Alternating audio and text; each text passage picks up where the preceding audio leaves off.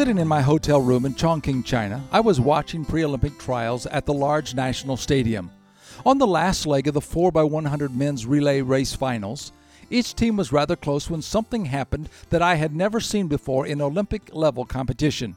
The last runner dropped the baton. It looked like the handoff was clean, but then the last runner just lost his grip and the small round cylinder clanged to the ground.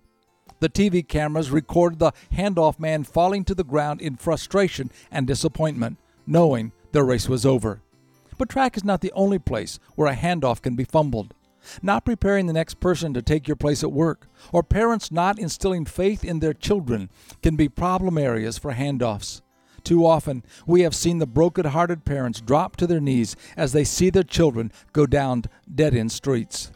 If you are in a position where transitions need to be made, remember that part of your legacy is established by a good handoff of the baton.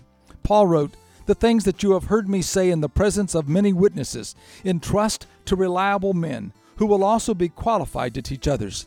In passing the baton to his young understudy Timothy, Paul knew he did not want to see a dropped baton. This is Bill Hostler with today's Key to Confident Living.